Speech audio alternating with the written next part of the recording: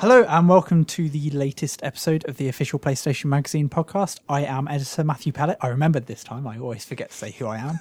And I'm joined by our two usual lackeys. They are... Ben, Tyra. You have to think there, Ben. Now it's Ben having sure? to think. I had coffee. I thought it was going to give me energy. All it's done is fry my brain. Were you reaching for Darren? No, it's Ben. Darren? It's Ben. Oh, no. So many names, so many Ben. monikers. It's Ben. It's It is definitely Ben. Yeah. It's Ben. Ben Brown Touch Tyra. And we'll explain that in a bit.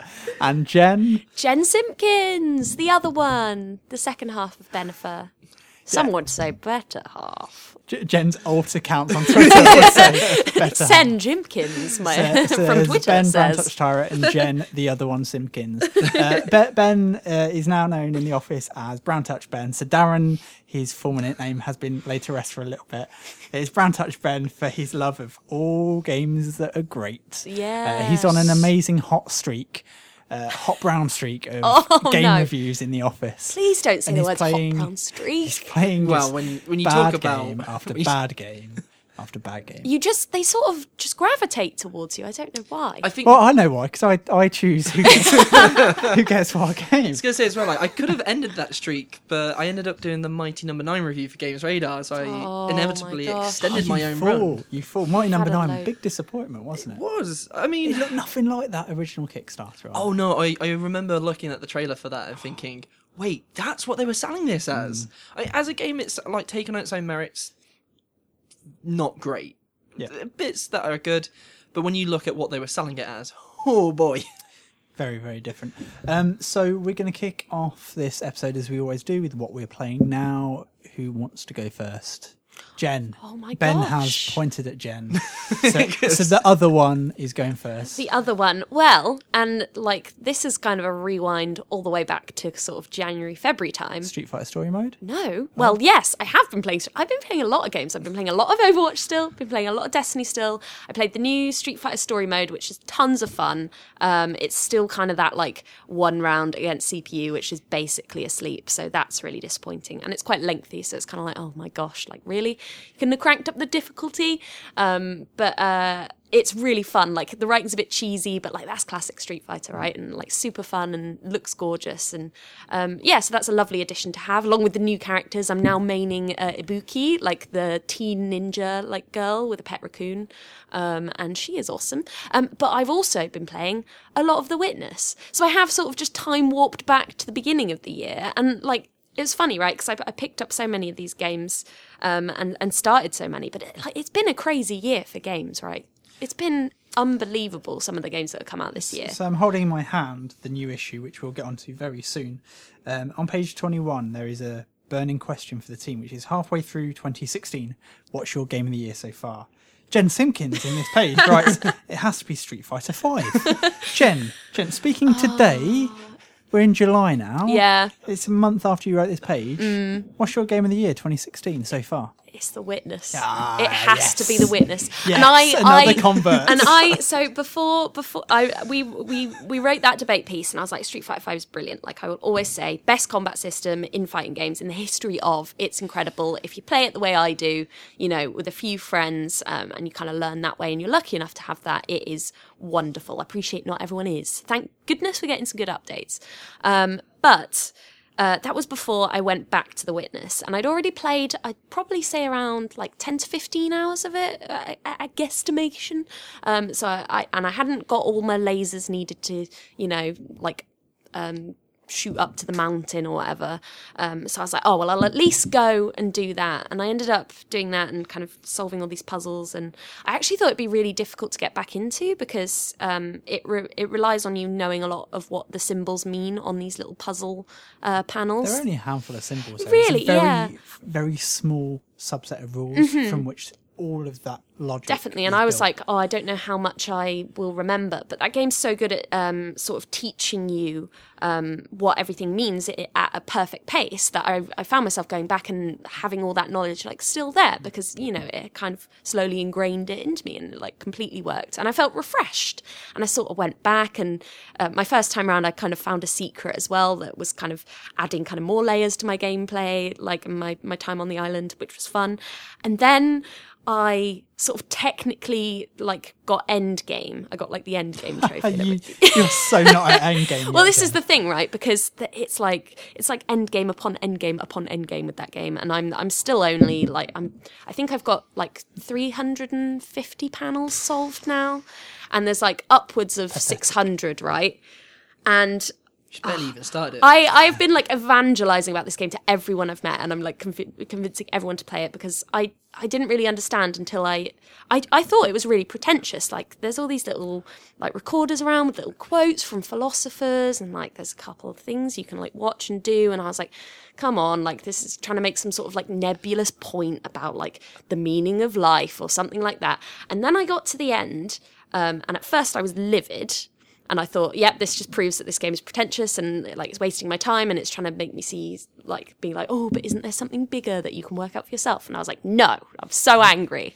And then the game did something that it is totally designed to do. It's designed to kind of make you have these moments of like aha, like these moments of like epiphany, right? But it's like it logically leads you through all the steps necessary for you to make the next big discovery, which completely changes how you see the world. And there was this amazing moment where I had my first discovery ages ago, and then again, what made me fall in love with the game was the second big discovery, which was always there, and it had been leading me up to like logically being like, oh, if you pay attention to this and now this, then you're going to find this. And I did that, and I came into the office the next day and I was like, Matt, I went back and then I noticed like that there was this thing now that wasn't there at the beginning of the game and didn't look like that. And Matt was like, yes, it did. Like, you just see everything different now because you've seen something.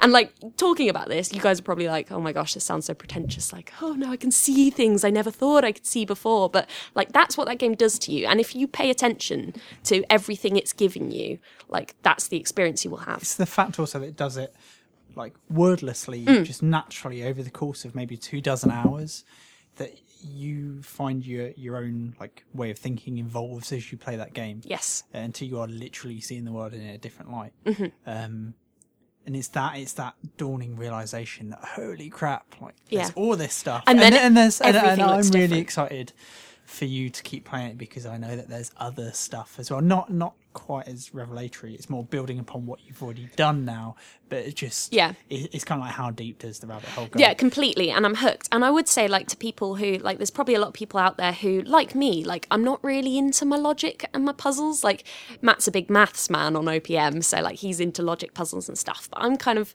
like slightly more interested in just seeing patterns and things and secrets and stuff. And I would say like there's so much in that game revolving around that even if you're not really into logic puzzles, it's worth kind of allowing yourself to be taught because it teaches you so well. The trouble is, like initially, and certainly with like talking about witness conversations around time of launch, you had to be quite reductive in the language you used about that game for fear of spoilers.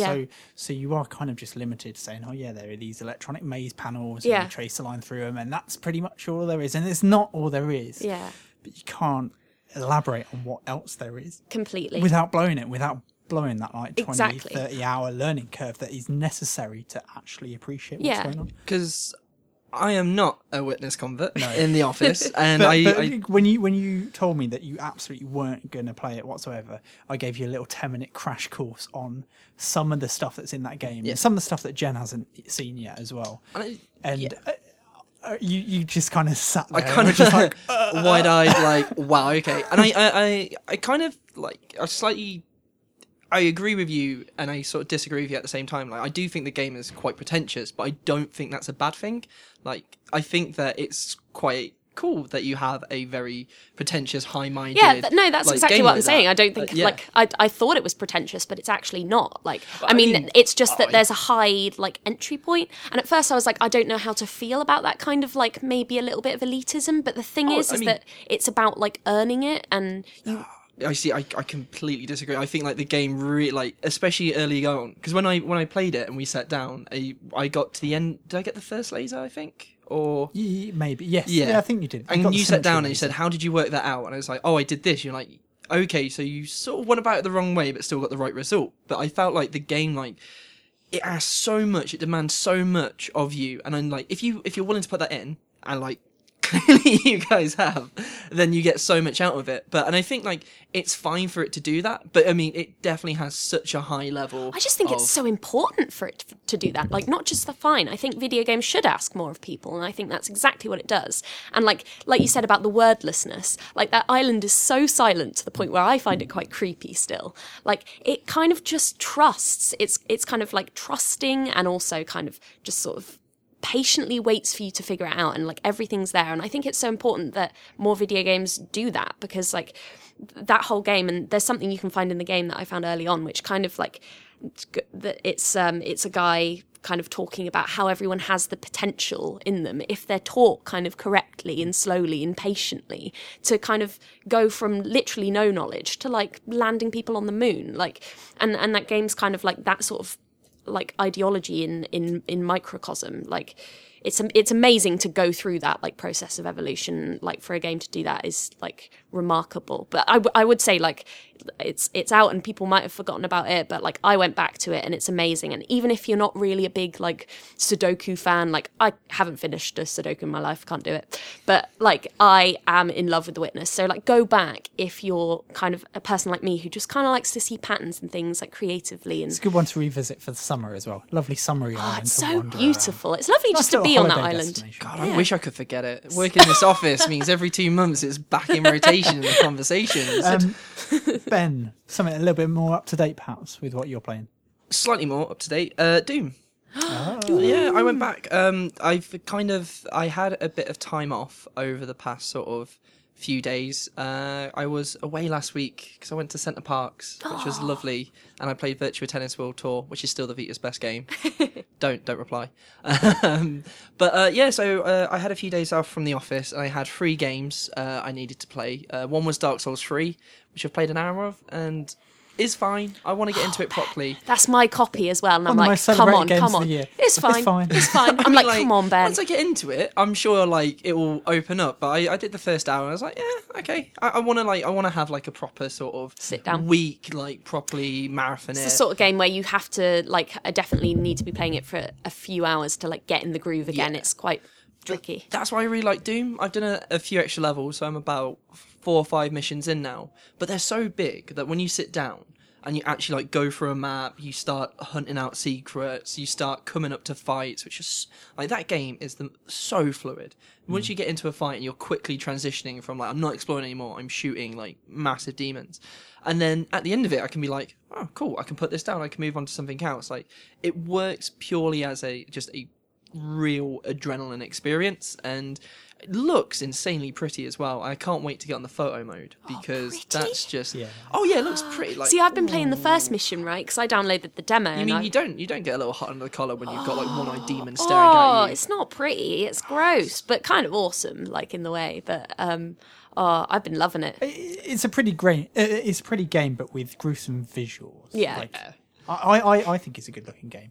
I'm not It saying- weirds me out. Like, No, I it's- love it, and I love the gore, but it's kind of like all the orange. Because you've and only the... played the demo levels. Yeah. Yeah, because I mean that's kind of it's really different once you get inside. Because I think the demo level does it's. I was talking to Dave Hooton, who's the Floors resident Doom evangelist, and he was sort of saying like the demo level is what most people thought modern Doom would be: push forward, have fun with it. But once you get in there, it's real old school. Like it's layers upon layers. Like the level design is immaculate. Like there's so many little secrets, there's so many little ways of discovering stuff. God, it's so much fun. Like easily the best first person shooter I've played this year. So much fun with that. Really enjoying it. Cool. I had a day off yesterday. I went back to Destiny. I've been out of Destiny for a long time, almost a year. The last time I played Destiny, bar a little sparrow race at PlayStation Experience on the demo pods, was when I played through The Taken King on a non-live version of my account at Bungie. They imported my character over when I went to the studio to play it for a feature about a year ago now in the mag. So I played through The Taken King, and then it obviously came out, but none of that stuff was transferable to me, so I had to kind of start it again. And I just moved on to other things. So I installed it yesterday. I put a shout out on Twitter saying, should I do Destiny or should I restart The Witcher 3? but The Witcher 3 had about 35 gig of stuff to download, and Destiny only had 2 gig of stuff to download. So kind of my Simple internet maths. It won cable decided that for us. And yeah, I've just done the first few missions of Taken King. It's really good diving back into that game. It's amazing how much has changed in that year.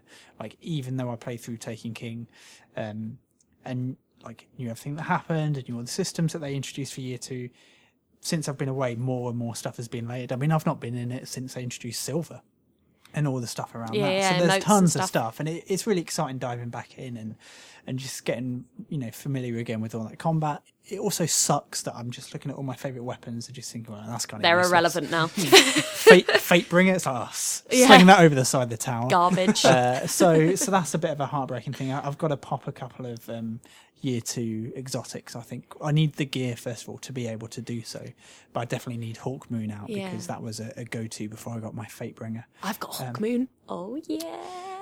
Hand Alright, Jen. cannons.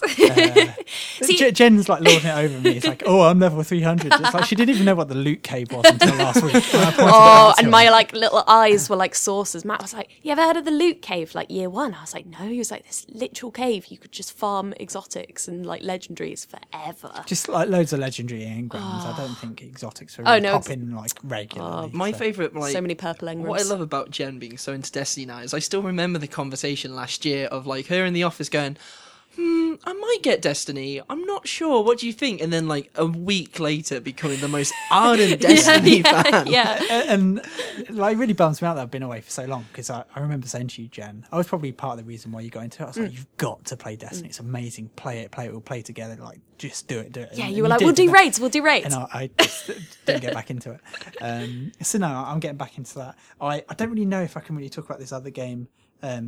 So I'm going to talk about it very briefly. It's out imminently. It's I Am Setsuna, which is a JRPG, which is out in Japan, has been for ages. I literally downloaded it like late yesterday afternoon, beginning my review. And holy crap, I'm having an amazing time with it so far. It's very basic, very simple JRPG of a SNES mold. Like, if you imagine there was... I don't even want to say like 6.5 because it doesn't feel like it's doing quite as much as Final Fantasy 6 did, but definitely Final Fantasy 7 in terms of visuals, but in a more basic looking world. And in terms of systems, it really reminds me of the first Final Fantasy, in fact, like really stripped back. It feels like someone's cast haste on that JRPG just because you don't really have any of the grinding that you normally associate with JRPGs. Of the modern era, or even back on PS1 days, to be honest. And it's just lovely. And just piano-only score, which is just scorched into my mind already. It's great. It's super early, though, so I can't talk too much about it. And I'm probably trampling over embargoes, so sorry, Square. But so far, so good. And if you want to read up on it, it is out in Japan. It has been for a little while, so you can definitely check out what's happening there. But there'll be a review in our next. We've had a few previews in the mag We've as done well. previews. Yeah. I don't know if I played much beyond, probably a little bit beyond what preview code consisted of. But so far, so good. I'm really, really having a good time with that. Forget about next issue though. Let's talk about this issue, because this week, back on Tuesday, we released the 5th annual, in fact, Hot 50 special, which is once again, same as last year, a twin mag edition of official PlayStation. You get one copy of official PlayStation, as you always do, the regular size, but you also get a 68-page E3 2016 award special. It's so pretty. Lots and lots and lots of lovely games featured in there. Tons of stuff. Jen was our resident expert on the floor at E3. She wants to claim all the glory for this. In actual fact, Jen wrote sod all this. I basically ate donuts and off of a wall. looked at some games. Got Had a rabies from brilliant time. donuts off a Got wall. rabies from donuts off a wall. Jen, to be fair, wrote some stuff this issue. Like, she wrote the Horizon preview and a couple of others, and she wrote an absolutely excellent opinion piece on what it's like to be at E3 versus watching it on your computer at home. Crazy is the answer. I mean, really, like... I reviewed Overwatch. Oh, but you reviewed Overwatch, yeah. But that was real difficult. That was many having moons ago. having to play 30 hours of a game that I'm in love with. It was tough going, guys. But yeah, basically the headline out of this issue is the Hot 50. and also our news. So it was really awkward for me when I was putting together the Hot 50. I was kind of faced with this situation where there were too many games to go into it, first of all. I was like, well, we've got PSVR, which is kind of its own separate beast. If we start putting PSVR games in the Hot 50, that's like half the Hot 50 gone. And it's like, well, should we do that? And I kind of grappled with that for a while, because PSVR is like if you talk about news stories, PlayStation in 2016, PSVR is the biggest single news story. But I thought, you know what, we'll just keep it aside, and we're going to do something special for PSVR in a couple of months' time. So a little bit before launch on the 27th of September, we'll have a PSVR launch special, and you'll get lots and lots and lots and lots of lovely PSVR stuff in that issue. But I thought, no, we'll keep the VR games out, or the VR exclusive games out of the Hot 50, just to properly qualify that, because Resi's in there. Resi's got to be in there. And then I also kind of made the hard decision, we'll keep remakes out. So Skyrim was announced, obviously Final Fantasy 12 is coming back on PS4. Crash. Got the Crash Bandicoot Crash remasters, Bandicoot. which, by the way, for people asking why it's not in the Hot 50, well, A, we're not having We literally remakes saw / the title. remasters, but B, like, there's not even a piece of artwork yet. There's not a screenshot. I'm not saying that there isn't a Vicarious Visions where it's being made, but we have not seen anything of this game. At least we saw like a trailer of Shenmue last year. So Crash was just like, so by that's the why. way. The second that we get to do something on Crash, don't worry, it will be on the cover of OPM. It will be the main thing on the cover. We will be doing that. It'll It's be just, a 200 issue page special. Yeah. it's just like, literally, we can't do that right now because we've seen nothing. As soon as of we it. can, just we know will. that it exists. So remakes were kept out, VR games were kept out, and still it was like ridiculously Yeah. hard to cram everything into that Hot insanity. 50. So there are so many great games. We absolutely don't have time to cover them all on the podcast because we will be recording all day long. Let's just pick one each from the Okay. Hot 50 and God. talk about them briefly. That's hard. I spoke, I think you spoke a lot of Watch Dogs 2 last issue. I spoke a lot of Spider-Man, so I'm going to go for Me something... on the podcast. On the Yeah, podcast. we covered those in the last Yeah. podcast. So I'm going to we'll go for avoid something very different and probably not that surprising to anybody who's ever met me. And I'm going to go FIFA 17, mainly for just how insane the journey is and how it proved me right last year in my first... By the journey, you OPM. mean the new story So mode? the new story mode.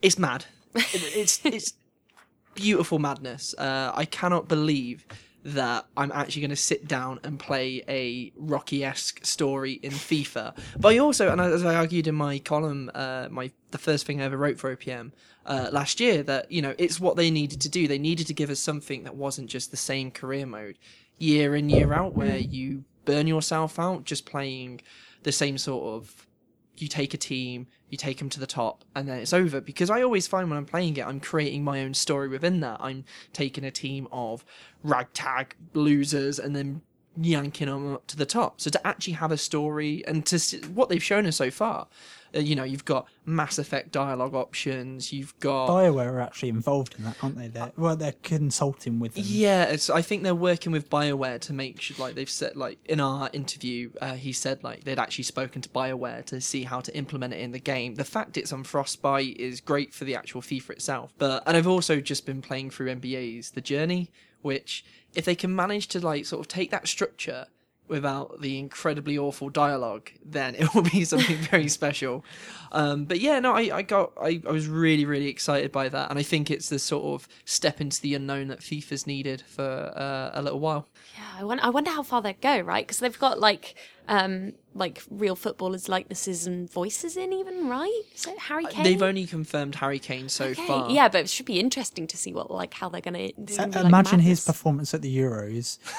His acting is apparently worse than that. Scorched earth. We saw a performance, and it looked along the lines of, so there was a news footage thing saying he is signed for here, and then he was doing an interview.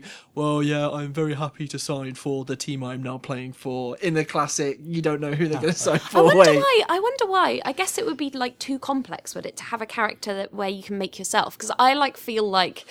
I don't know if it's like a narcissistic thing. I don't know. I feel like if you play FIFA, like the ultimate fantasy, surely, for loads of people is to be like, I want to be that footballer. They've already done that with Be a Pro mode. So you never had like the storylines or anything alongside. Yeah. But imagine if you could like see yourself in the fake news program, like Ben Tyra, scrapping his way up the Premier League. You say this. Would you not want that? Oh, I've seen it in NBA 2K16. So in that, like, But then you have always to be the called same- frequency vibrations. Well, this is the weird thing. Like, you're always the same. It's always the same actor. It's always the same voices, but you customize his look. Right, okay. So because I made him look like myself. He now looks like a monstrosity that lumbers onto the basketball court. When he smiles, it's like the gates of hell are opening wide open. It doesn't look natural. Oh no. So there's this real weird disconnect. It makes it a lot funnier, but again, I think they've learnt the lesson from that. It's like, if you're going to have a single character, don't call him frequency vibrations. Yeah. Because even in that, it says like Ben Timer's lining up, and then it like randomly calls you Freak again. You can change the name, but it never decides what it wants to be called. Surely they can do that though, where you can like pick a voice option and like. Yeah, I think. Come on, like Fallout have done it, right? With Codsworth. This is definitely like, I think this will definitely be a stepping off point for them, seeing if it works, seeing if it doesn't, and if it does, then in later years they'll be able to like push it in different directions. Yeah. So in the issue, we've got a couple of pages with Ben's first ever hands-on impressions of FIFA 17, a bit of dev interview in there. It's also got a separate thing in the awards issue as well, so lots of FIFA loveliness in the mag if you want to read more. Jen, pick one game from the Hot 50. I'm guessing it's going to be number 2 in the Hot 50. It is going to be number 2 in the Hot 50, which is Horizon Zero Dawn, which I actually got to play at E3. Which sort of took me by surprise. We've got your hands-on words this issue. We've got lots of screens and art in the awards mag as well this month. We're going to have even more. If you flick to the end of this issue, you'll see next month pages Horizon. We've got even more Horizon hands-on greatness coming next issue as well, which Jen's already written, and I've read it, I've checked it, and it's all signed off, ready to print. And that's excellent as well. But there's still plenty this month. Oh yeah, there's so much this month because I kind of like got back to, where I was staying at E3 and like sat down and just like it all just came out on the page because I was so excited to go hands on with this game. I couldn't even really believe it was happening. We've seen so much of it and I've never really got to go hands on with it myself. So it was kind of extra surreal that playing it was exactly like everything you've seen.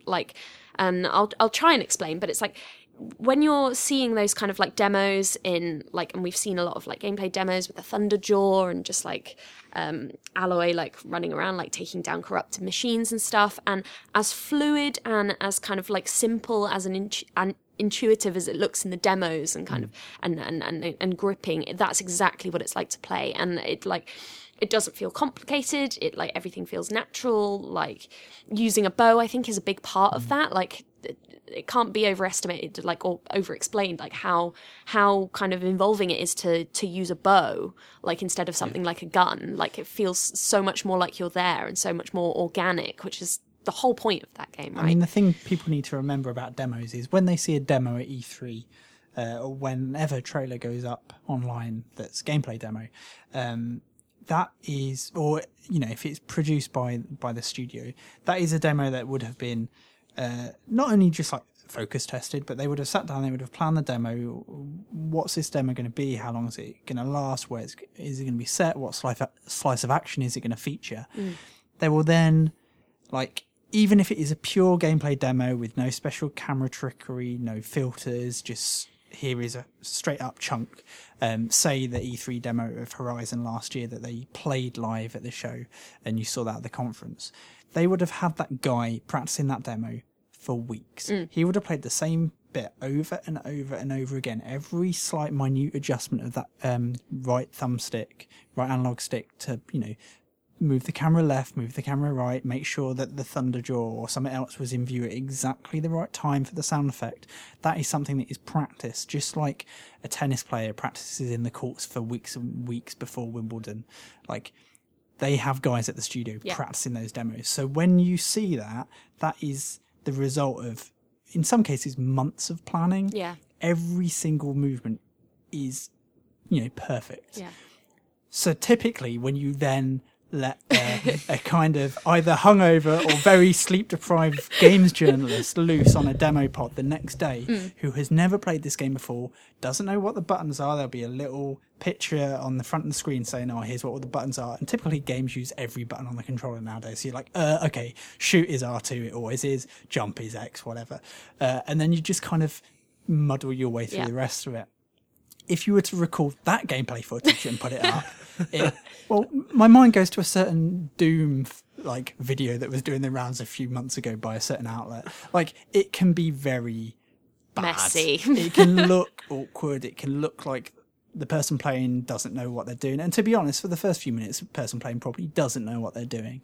And that, like, you're always thinking, oh, what about that beautiful thing we just saw? And that is possible, but you kind of need to know the game. But the second you got into the horizon, it felt like you could have recorded it and you could have put it up on the big amazing. screen. Like, I'm serious. And it's not like I wasn't getting hit by the giant mechanical crabs, but it was like the fluidity. That's the best line. We are using that line in the mag. Because I was getting hit by the giant mechanical crabs, and it hurt, and it was very scary, and they kind of come at you, and I didn't realise they could move so fast for something so big. Like, it was fantastical. But like, just the motion, like the moment to moment animation, like it's so evident when you're playing that game that like it just feels like you are like Aloy. Like, it's insane. Like this, and I don't know. Like, are you all right there, Jen? No, it's crazy. It's like you say how, you know, people practice for ages to kind of move the camera and then the thunder drill comes along and then there's a big sound effect and like, but I was having like those moments just kind of like unintentionally in the demo where, because the gameplay's just built around that, like you're let loose in this sandbox and all this kind of long sort of uncharted forest grass that you're obviously supposed to sneak through, and you understand that. So I kind of just, you know, X to jump, it was like square to crouch, so I was just like crouching, sneaking through the grass, kind of going up this incline, and then just as I like sneak up the incline through this grass, like the world like opens out in front of me. There's these huge mountains in the distance and these giant enemy crabs, mechanical ones, and historically accurate. And I hadn't really seen those before. So it's like this big moment. And there's like a pack of sort of like three of them, like slightly apart from each other, and it was just like cresting that hill and like that huge beautiful vista. And I was like, wow. And the sandbox we were in was only small and it felt big. So I can only imagine what it's going to be like being let loose in that whole world and just having those things where it's like, I mean, not to be cheesy, but it's like, what's over this horizon? And it's like something completely different. And like she can slide, that's the great thing. Like, so you like sprint. So I was like sprinting towards these crabs because I was like, oh, I've got to get over here. And you like hit the crouch while you're running and you'll like slide along. And she's like so fluid. Everything about her feels so human. I think in like direct contrast to like all these like crazy big robo dinosaurs around, like, she'll kind of like pant and she's like flushed and her hair like moves incredibly and like her clothes, and she feels kind of like bulky and strong, and you know, she'll dash behind cover and everything is just sort of like your will is like being done on the screen in front of you. It's incredible. And just the way it's designed, like certain components on like certain animals, like the grazers, for instance, and they have these big canisters on their back and they're kind of full of glowing green liquid. So you kind of know that they're important and they're a target, right? And then you can kind of pull back your bow and click in R3 and you'll go into like a slow-mo mode. So, you know, time will slow down and kind of your like scope and your reticule will become even more zoomed in, and you can sort of pick off stuff, and then you'll snap back to reality. And not to quote Eminem accidentally, but like then you'll kind of like dash out of the way as they sort of run towards you or whatever, and it's just breathless. It's just breathless action, like, and it's very difficult to describe something that feels that way. And the last time I had something like that was with Street Fighter V, where it's like you'll understand best when you play it, but I have done my darndest to sort of try and tell you how it does feel in this mag and the next one coming. But there's just lots of little moments that really make you feel like you're there in that world, in that game, and it feels like a fully realised world already. Even the little snippet I've seen, everything just sort of makes an odd kind of post-apocalypse robo-dino sense, which is magical. Like the ability to make fantasy just feel like something you are completely just wired into immediately. It's amazing. So we've got, like, rest assured listeners, we've got lots more of Horizon, this issue, next issue, but all the way up to launch in March next year here in the UK. 3rd of March it comes out in the UK, 2017.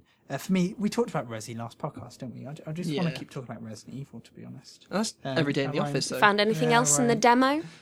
No. I didn't even realise there was a whole other bit in the demo that I hadn't Jen didn't even know explored. about the attic.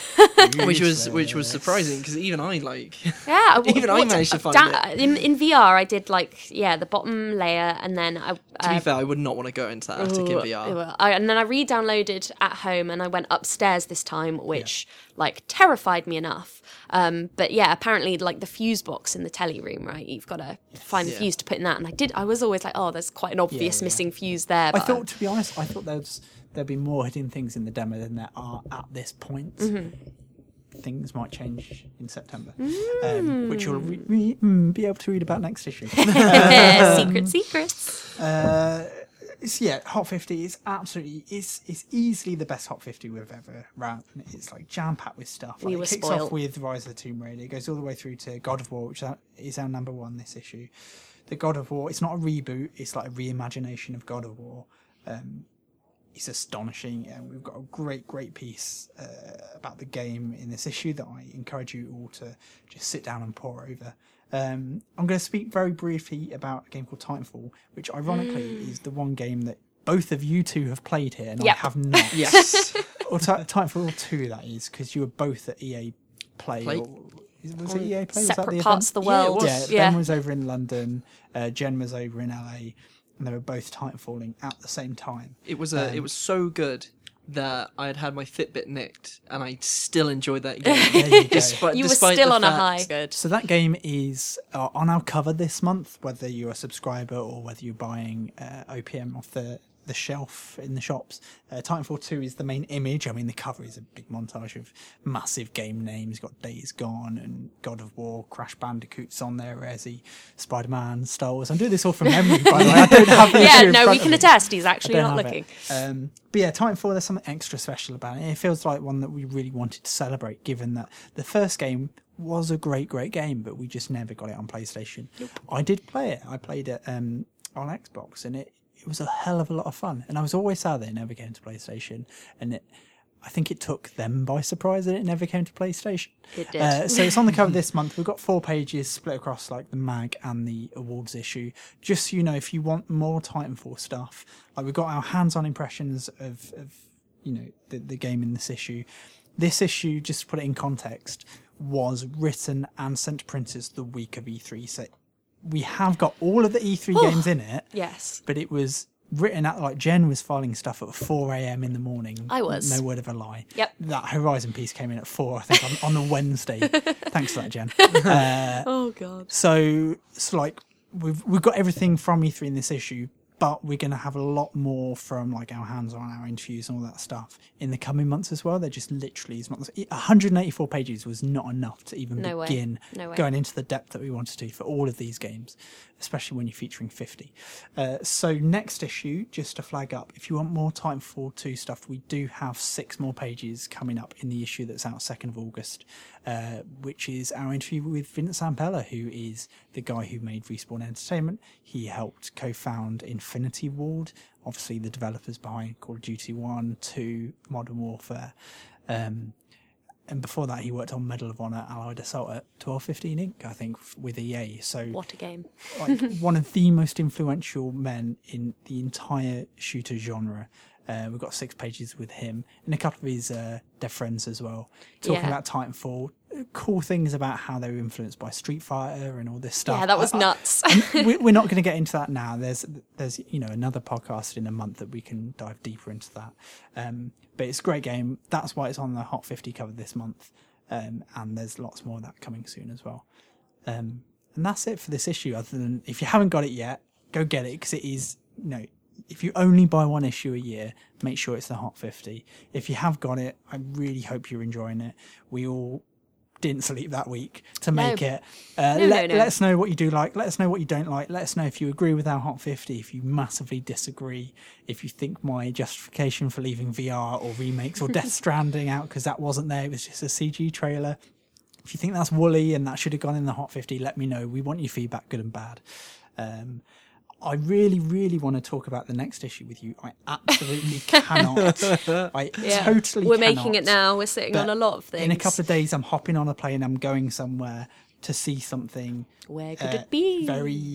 Very short trip, but very exciting. It's going to be a real special one. We will not be able to discuss it for at least a month. But the 2nd of August, mark it on your calendar, because when that issue drops, I think it's going to be pretty tasty. Yeah. It is a very good Umbrella Corps review I did. Oh my gosh. Oh dear. Oh, Umbrella Corps. Sorry, guys. Let's wrap up the podcast with a couple of questions. Yes, so as ever, we have a few reader questions, and the first one is from Andy Pandy on Twitter, and he says, have a guess at the price of the PS4 Neo and the size of the hard drive. Let's What? not guess. Have a guess?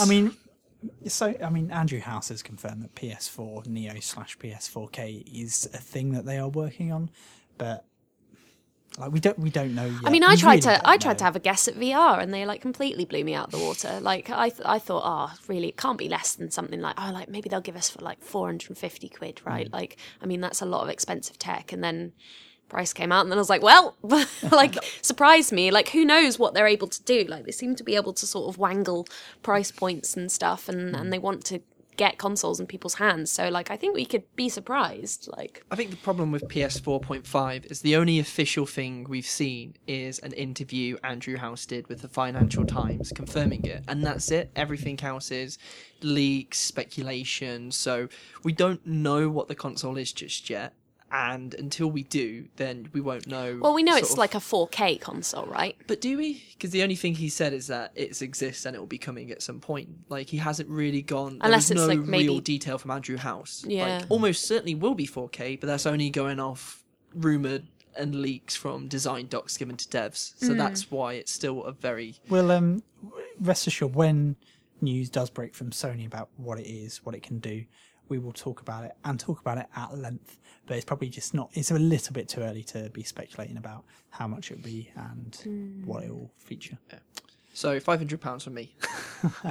So our next question, which I can check out for, which is great, is Chief Gains at Andy Rosk asks, do you think there's room for more Destiny Division type games, or has the prevalence of Destiny / failure of the Division booked the trend? So I thought you wanted to talk about kind of you're I not mean, sure like- about whether you'd call the Division a failure.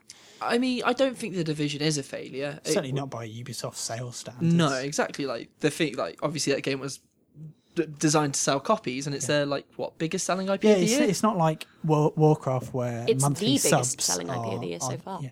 You know, monthly subs for Warcraft are a big thing. It's not like the Division operates on a sub basis. It's copies sold. Like for Ubisoft, they are jumping around their studio, I'm sure. Although I'm sure that at the same time the drop-offs in the player numbers are of concern, and they want to rectify that with DLC.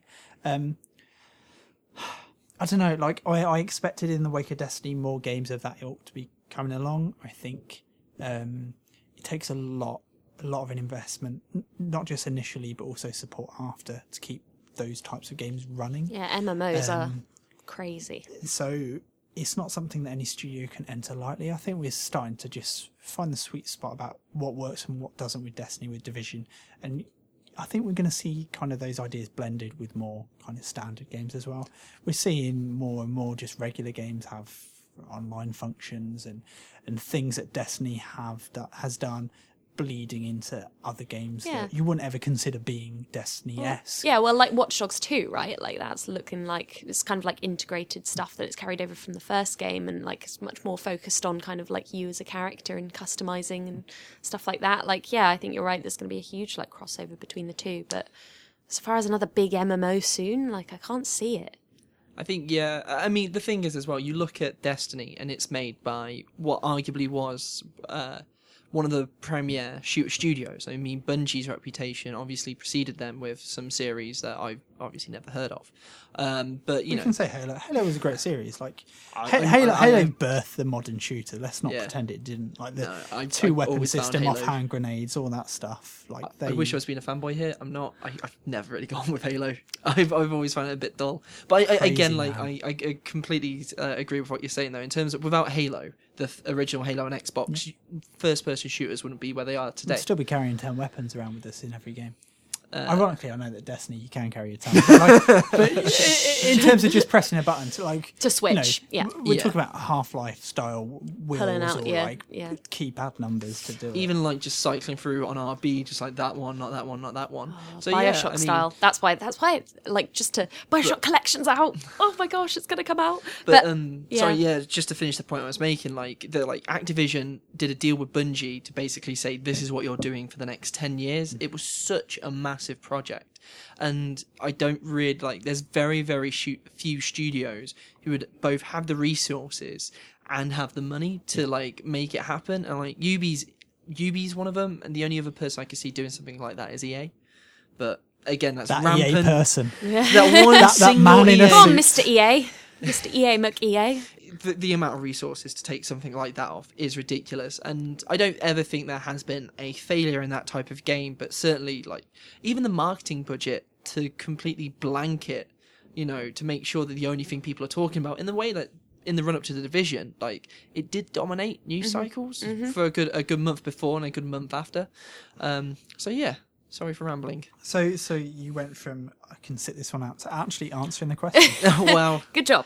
what can I say? Nice I one, have Ben. many opinions. And our final question is from Kent Kernizicki. Sorry if I've mangled your surname. It's from Facebook, and it's why did you lie to us about MGS5? Why did you get our hopes up only for them to be crippled by an unfinished game? So I disagree with that very strongly. Obviously, me and Jen weren't working on OPM at the time MGS5 came out, but I've put 20 to 30 hours in, and the arguments from what I've heard about it being unfinished to me are just like, even if the story doesn't wrap itself up neatly, like that is one of the most complete open world experiences on PS4. I spent 20 to 30 hours purely in Afghanistan. That's how far I got because I had so much fun experimenting with that game. Like, this is a game where you can find a recording of a man having bowel problems and hide in a toilet, play it, and the guards will ignore you or walk away because of the fact you're like they can hear that. I mean, the level of detail in this game. I love how that's the example you've gone for. I mean, like, This is classic you. always thinking about the toilet. It's one of the most playful, inventive games I think I've ever played. You know, we did a massive review at the end of which, or at the start of which, because our scores go at the start, we didn't put a score on it. We put a question mark and said, we're not going to score it until next issue, until we're sure. While everyone else was rushing out to get scores, we had a lot of time with that game. We spent days, a couple of days for that review in that game. And because we didn't get to the end of the second chapter, we were like, look, we're not ready to stick a score on this. So we absolutely spelled out everything very clearly. And then the follow-up issue, we went even deeper. I think from a story, if you talk about from a story perspective and from a long-term fan wanting Metal Gear 5 to wrap up the entire saga story, yes, like there is disappointment to be had there because it doesn't do that. And that's something that we said in our kind of follow-up review where we did stick the score on it. But that's one tiny part of a wider game that is the most astonishing thing that you can play on PS4, I think, to this day. Like the amount of hours you can spend in that game losing yourself to like a suite of systems that just feel ridiculously fun to toy with. It's a total masterpiece, and it's absolutely a 10 out of 10 game. And if you haven't yet subscribed to OPM and you aren't sure and you haven't played Metal Gear and you're thinking, is it not? Is it 10? Is it as good as they say? Is it bad? Like, did they lie? Subscribe and you get Metal Gear Solid 5 for free. Yeah, the pretty for steelbook. free. Steelbook edition, like the rare Steelbook edition. I should just add to this, it is for UK subscribers only because we are official PlayStation Magazine UK. It's not that we don't love our overseas readers, we love you so much. Thank you very much for picking up the mag. It's just contracts with Sony mean we are only a UK mag technically, and so like our subs deal is for UK readers. Yeah, just get it for free. Get one of only 2 games to get a 10 out of 10 on like only on PS4. By which I mean Last of Us and GTA 5 got 10 out of 10s on PS4, but they were remakes of games that got 10 out of 10s on PS3. Metal Gear Solid 5 and Uncharted 4 are the only 2 Fresh games 10s. we've given fresh 10s to on PS4. And I am absolutely willing to bet that when you get that game, you sit down, you pour your life into it, you too will also think it's 10 out of 10. Apart from our one reader who asked the question. Again, like I remember the backlash against it and being bewildered at the time. And like I haven't finished chapter 2 or chapter 3, and I'm sure there are like we've heard in the office people getting annoyed by it. But it's like when you watch a movie. Yeah, they're like certainly story wise, and some of the stuff it pulls towards the end is like, come on now. But Sort it out, Hideo. Overall, it's I would just say, if you astonishing. like stealth sandboxes, then like definitely pick up our Hot 50 issue, because Ghost Recon Wildlands is in there, which is something we haven't talked about much. But that was like very MGS5, I thought, when I was playing it, but like more co-op focused. You know what else is surprisingly MGS5ish, and that is Sniper Elite 4. Yeah, no, it is. Really I played that surprisingly as well. so. Yeah, that's incredible. That is absolutely incredible. And But you wouldn't yeah, think like a it from that huge, series. huge. I mean, Sniper Elite 3 was nowhere near like as broad, but they're already starting to be more focused on like big open areas. But shooting people in the bollocks. And I think that's a very good place to end the podcast. I shot a lot of people in the eye, and it was amazing. I kept getting people just in one eye. It was incredible. Oh dear. The dev came Crazy over and was kids. like, "You savage." I was like, "Ha." One final thing on this question, just about Metal Gear 5. Like, we absolutely would never lie. Like, in a review, news, whatever. Like, the beauty of this industry, the beauty of games, is that every game is different and everyone has a different opinion. And it is totally cool to disagree with people. Like, absolutely. Like, me and Jen are, like, jumping for joy about Witness, and like Ben here is rolling his eyes. Yeah. And some of you Yeah. are just like, man, the Witness, I'm so done with that game. And that's cool. It's absolutely valid to have negative thoughts about games, positive thoughts about games. It's just really a case of respecting everyone's thoughts about games. As a mag, we want to do our best to kind of steer you guys towards the games that we think you should be playing, because we think it's good value for money for you, or we think you'll get the most enjoyment out of it. Not every single reader will always agree with every game that we like and every game that we dislike as well. And that's cool, and it's just being able to recognise that that is the case. It would be super boring if everyone thought the same thing about every game. If all 3 of us thought exactly the same thing about every game, because we don't. We disagree in the office. I like something that Jen doesn't. Jen likes something that Ben doesn't. Everyone hates stuff that Ben likes, etc., etc. That's why Ben plays all the Duff games. It's not at all. It's not. I'm winding him up. But like that's the truth of it. If it was clear cut, if there was a right answer and a wrong answer for everything, and all the games that were good, everyone thought were good, and all the games that were bad, everyone thought were bad, there'd like be one mag in existence, there'd be one website in existence, and that's the only thing. It'd be you need so to refer to. boring. Like, I end up like talking to all you guys on Twitter about like what we're playing and what we think of it. And imagine if we all thought the same thing. That'd be so Debate's boring. healthy. Debate, Yeah. like, to go back to the Witness, I wanted like And I'm out. at the end of my review, when I reviewed that, I was like, some people totally disagree. I Yep. think I started by saying Yep. the majority of people reading this review will not get on with this game. Be aware of that. Yeah. This is for the small subset of people who will. And at the end, it's like, look, it'll spark debate. Some people love it. Some people will, absolutely detest it. Let's embrace that, and let's like talk about what it does. And that applies not just to a game that may or may not be pretentious. That applies to every game. Like, that's why we do podcasts. That's why we chat about things. We talk so much in the office about like what's hot, what's not, like what we're enjoying, why you shouldn't be wasting your time on that game. We try and get as much of that into the mag as possible as well. And that's the truth of it. So again, shout out to any readers if you agree with any of the stuff in the mag. If you disagree with it, let us know, because Please come and we'll fight debate me. you. Come and fight me on Twitter about the Witness, because I am ready. oh dear, this I is mean, dangerous. I'm ready for y'all. Come on. Well, she's only had this practice from me at the train station, so every day just being like, no, you are wrong. Yeah. It's shouting. Yeah, that is all our commute. Fighting about and games. that is it for questions, I'm afraid. That final one went in so many different ways and tangents. I think worth at least 4. That's it for this podcast. We'll be back in 2 months with another mini-sode. Unfortunately, we still won't be allowed to talk about our next cover game, Horror Secrets. We will guarantee no witness talk. You can't. Don't make promises. No, I'm not going to let. If we need to tape Jen to her desk upstairs and not bring her down, we will do that. We won't talk about witness. And would it be worth giving a quick shout out if anybody wants to come work for Team OPM? Yeah, you better get a hurry. Get a wiggle on, because I think the closing date is 14th of July. You got the weekend. Our production editor Andy, he's sadly departing for Total Film. He's going to move up, do more exciting things, and work on a film mag, and he loves his films. More exciting things. I can't quotes. believe you've said that. For him. For him. No, like, it's a different role. He's stepping up. It's a higher role than the role that he's got currently. So we are looking for a new production editor on Team OPM. So you get to sit opposite Ben and diagonally opposite Jen, and next to me, be my right-hand man or woman, and help bring the mag together. Production editor is a very specialist role. It is not, and I underline it, is not sitting down playing games all day, writing about games. These two lucky people, or one lucky person, one unlucky person, have that job right now. It's different. So if anybody wants to come in and play some of the games I'm playing, by all means.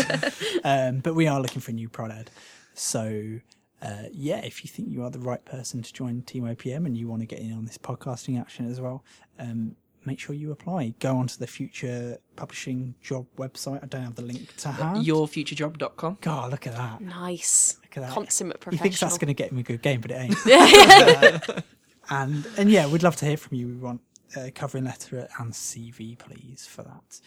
Other than that, I say we're back in 2 weeks with the mini-sode, but E3 Hot 50 Twin Mag special, it's on shelves now. Make sure you get it. If you haven't yet subscribed, you get a free copy of Metal Gear Solid 5, and you get to tell me how right I am, or you get to cuss me out for being a total jackass who does not speak a word of sense.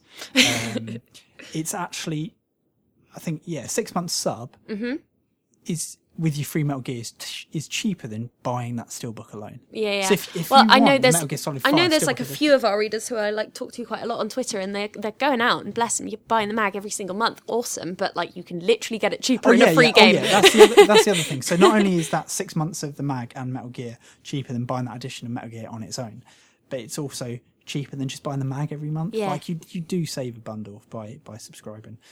So save yourself some money. Yeah. We need to. Ooh, political. Because the sterling's tanking. And with that, we're out. Boom. But thank you very much for listening to us ramble on once more. We love to hear feedback on all things podcast mag, and we didn't get that many questions actually for this podcast, so be sure to send over your questions in plenty of time for the next podcast. Send them over in the feedback comment of this post if you want. In fact, we will save them ready for the next one. We'll speak to you very soon. Cheers guys. Bye. Bye.